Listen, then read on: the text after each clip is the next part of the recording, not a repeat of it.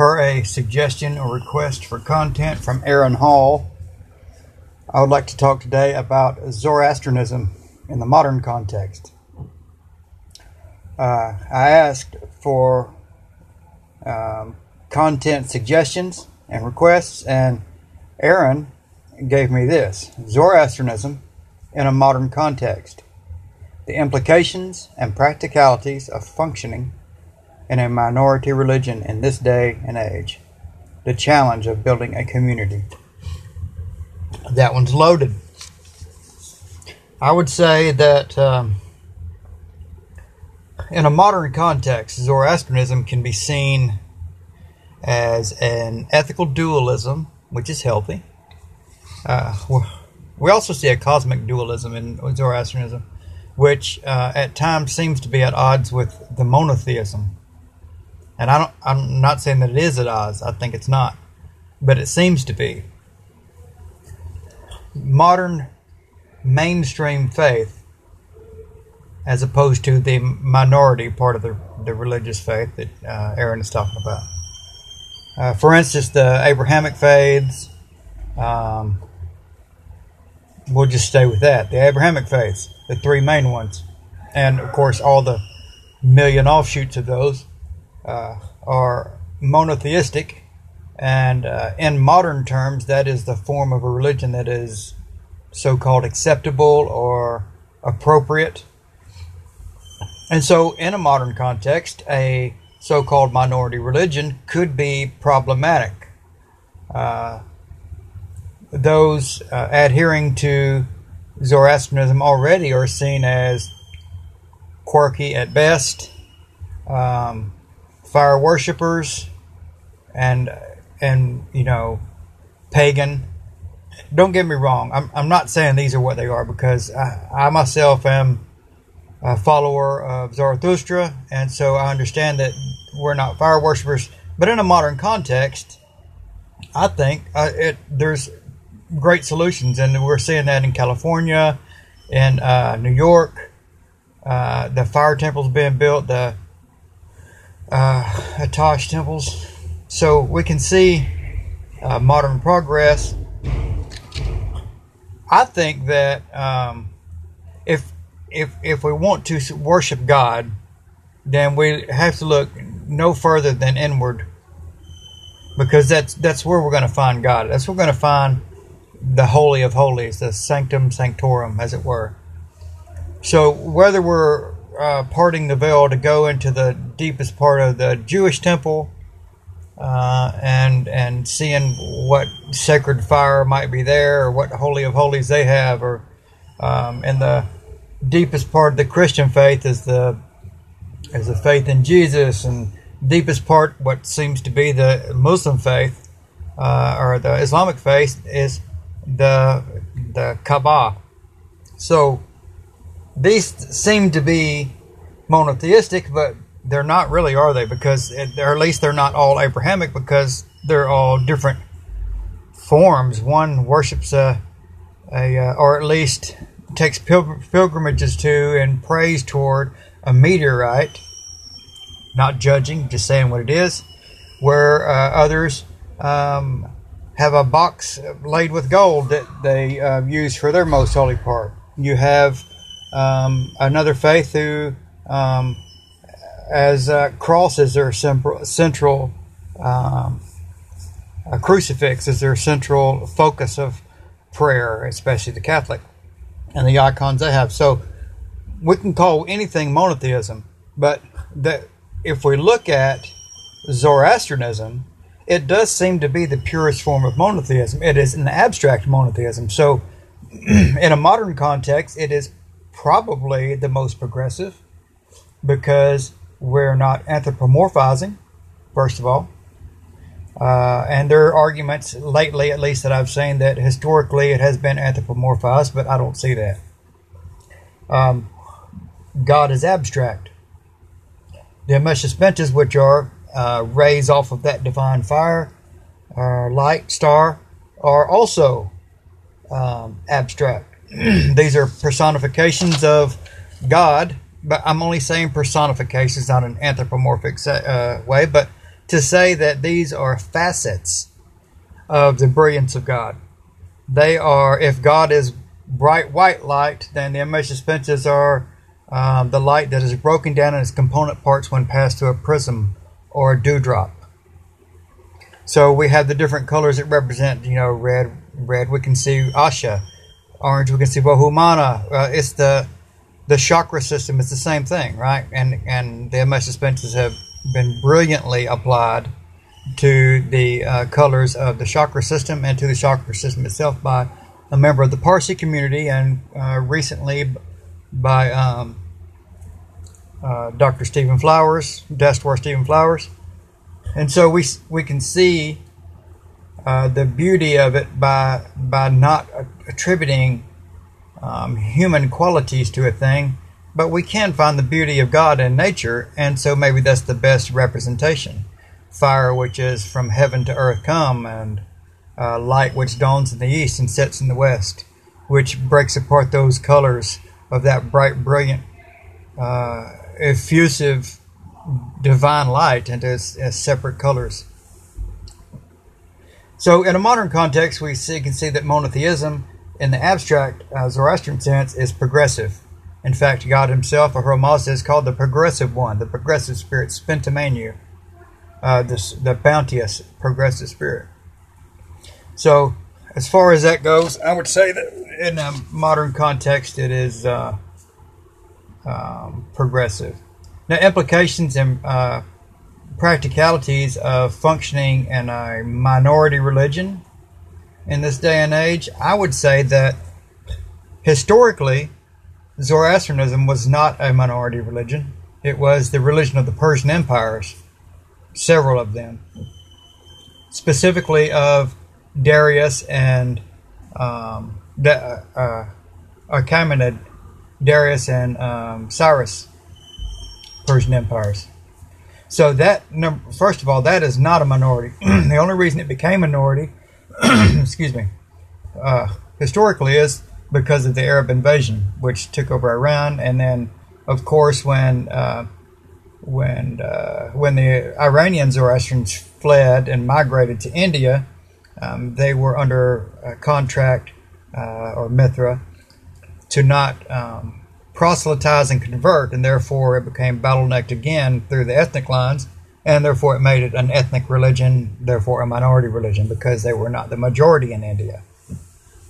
So we really can't say that it's a minority religion. We can say that the ethnicities that are attached to the faith are minorities in their places of residence. We can say that in India, then they're a minority, and in Iran, they are now a minority. The Indo-European part is because the main faith is Arabic, which is a Semitic people and faith. So, an ethnic or minority religion, it's not. We can say that because it was a universal and probably the first pan-Indo-European universal system, that it was a majority religion. And in a modern context, it still is, because it wraps up succinctly all of the different aspects of the Indo-European faiths and cultures, and in an abstract way puts them even across the board. So we can look at Varathragna, or Indra, or Thor, or Ogma, or Perkuna and Perunus. We can look at Zeus. We can look at all of the thunder gods and storm gods and say that these, in the Indo-European cultures at least, across the board, have the same function. They are functionally identical. They're not essentially identical, but they're functionally identical. Therefore, we can take away the names of those and just call it Varathragna, which Zarathustra did. It is the same as saying the militaristic, protective force of God. We might even say Kshatra, because it's sovereignty. But if you look at the higher functions, the second function, or secondary, and then the tertiary functions of the Indo-European tripartite structure of divinity and of culture, then we can see it across the board the same in Zoroastrianism, in Vedic Hinduism, Brahmanism. We can see it in the Irish. We can see it in the Germanic. We can see it in the Greek, the Roman. We can see it in every Indo-European culture and religion, pre-Christianity anyway, and Islam. We can see that those match up. So in that way, it is ultra-modern. Not only postmodern, but ultra-modern, because it's abstract and it pulls together every single one of them, which have, through time, been diversified through history and compartmentalized. Zarathustra saw even as far back as 1700 BCE that the names are what divided people. It's the names and the categorizations that we want to put on things. Because the fact is, when Zarathustra looked up, he saw the sun.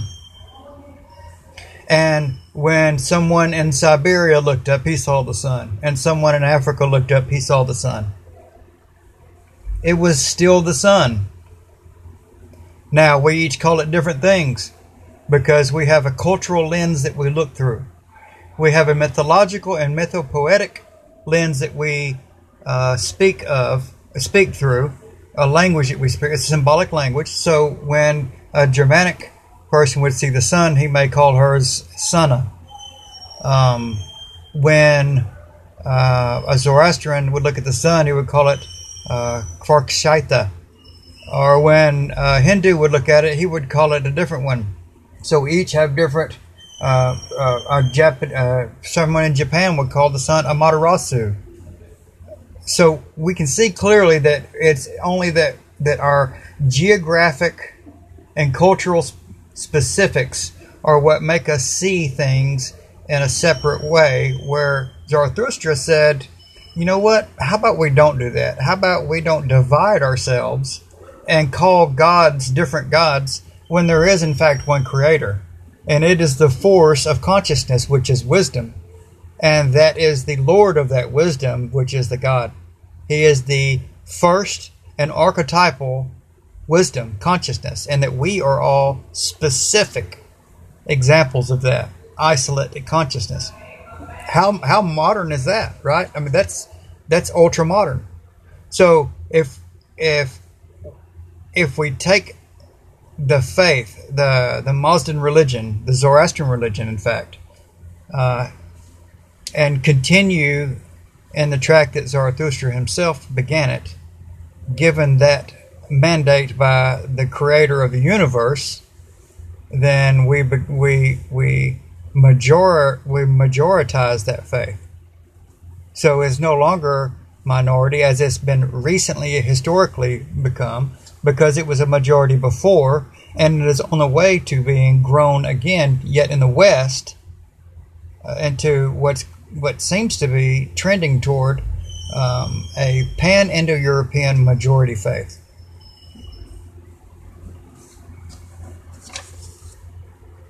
The challenges of building a community around Zoroastrianism may be something completely different. I have a friend, Dwayne Thomas, who he and I have spoken at length about the potential of building a community, starting with simply a subdivision and building it upward from there. Now we're talking about a habitable living community, not an online presence, but an actual community of believers who have the same faith, same life goals, living in the same area, working toward the same communal goal, same communal good, as it were. This obviously it could be practical on a small level, but the bigger it gets, then we would run into the same problems that the Parsis have with their charitable endowments in India, where they give so much money to a fund, and that fund helps to pay for things like marriages, Parsi marriages, of course, which pay for apartment buildings for Parsis, which pay for better hospitals for Parsis. Now, these are not for the general public. So while while we can look at that and say, wow, that's very charitable and generous, it is. Don't get me wrong, but that's specifically for Parsi, for people of Parsi faith who are born into those Parsi families, non-Hindu, in a Hindu land. So you can see where that begins to be a problem, right? Because now people want to convert into Zoroastrianism in order to get better living and better medicinal, better living conditions, better hospitals, things like better schools, things like that. So in America, we can do the same thing, but we have already run into these kind of problems in a secular way with race relations. And so if we were to take an Aryan religion, an Indo-European or Indo-Iranian religion, and try to make that a communal thing, we would have a really quickly growing cancerous issue to deal with. And that is not something that any Mazdan group should ever want to look forward to, because it's an unwinnable one. Mazdism, first of all, is not ethnic in the way that Zoroastrianism and Parsiism has become. It is universal. It is all-inclusive, including every race, every culture, if they, in fact, are members and adherents who adhere to good thoughts, good words, and good deeds, who Madhukta Havarshta, then they are, in fact, Mazdans, and it doesn't matter what race they are. So, I don't know, maybe in a sense, if that's the case, which it should be, then maybe there could be a community for that. But I would think that in America we have issues with civil rights already, which are bad enough, and classism and economic classism that would be an issue. So building a community as an online presence is one thing. Building a community in actuality might be a different story if we're building it around a religious context. I don't think that's going to be... Now, this is just one man's opinion. My friend Erin suggested this topic, and I hope that I'm giving her the answers that she would like to. Well, I don't want to give her the answer. I hope that my answer is sufficient, and if not, maybe she can come on there and we can discuss it as well. Because I would really like, now that I'm thinking further about this, I would like more opinions on this. Maybe even suggestions on how it could actually become a possibility as a Zoroastrian or Mazdan community. It's an interesting thought. Maybe I will get my friend Dwayne Thomas. We'll discuss that shortly as well, because he's got some pretty insightful ideas about this to talk about. Functioning in a minority religion and practicality, though, is another thing altogether, because rituals in a Mazdan sense have been simplified, probably close to what Zarathustra himself would have promoted. Now, in the Gathas of Zarathustra, we see zero references to rituals and instruction on how to worship God. We're told to worship God, then we're supposed to be righteous and upright, and practice good thoughts, good words, and good deeds, and be charitable, and to be holy in piety. There says nothing about performing a bunch of rituals. It does speak of, cryptically at least, of Halma, but and the ritual behind it was pretty demonized by Zarathustra. And of course, those things crept back in after, and the rituals crept back in after. But I'm pretty sure that Zarathustra was saying that the ritual religion itself had to be broken down and reformed, because the priests and the princesses were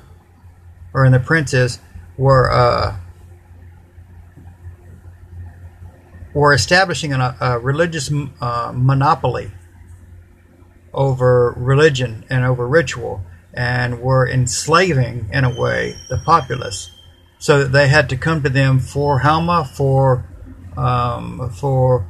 to have an intercessor between themselves and God, Ahura Mazda. And that really can't be the case, because we are all, as I said before, we are specific examples of what the archetypal wisdom is, and therefore we're connected in a way as inheritors of good mind and that shared good mind between ourselves and God, so that our internal dialogue is not a monologue but a dialogue, so that we can speak with God. So the only ritual necessary in a Mazdan context would be to have fire as a focal point to form a mental, conscious bridge to God. And that's pretty modern itself, isn't it? I mean, there's no sacrificing animals, and there's no ritual where you have to have these perfectly lined golden vessels and, all this formulary restrictions. Those are things of a bygone era, which, because they were not modern, then they were difficult, and they needed priests and high priests and clerics and all these things in order to keep up with it. But we don't need that anymore. We've basically shucked that off like an overcoat to show the brilliance of the white clothing underneath. And so as we face the fire and we say our prayers, and we are in fact speaking with God and having a communion, a two-way sacrifice with God, who has a willingness to listen to us, just like we have a willingness to listen to him. Because Sraosha, willingness to listen, and obedience, those are the things, that is the very thing which creates a Mazdan.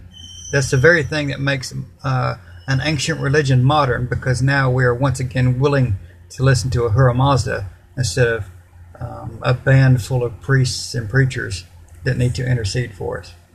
So I believe in a modern context, Zoroastrianism, Mazdaism, Parsiism even, can be liberating and can be a perfectly modern faith. But tell me what you think. Hit me up at mazdanwerewolf@gmail.com. Talk to me on Key and Stave on Messenger, or leave me a voice message here. Let's make plans to talk about it. Ushite, my friends. Happiness to you.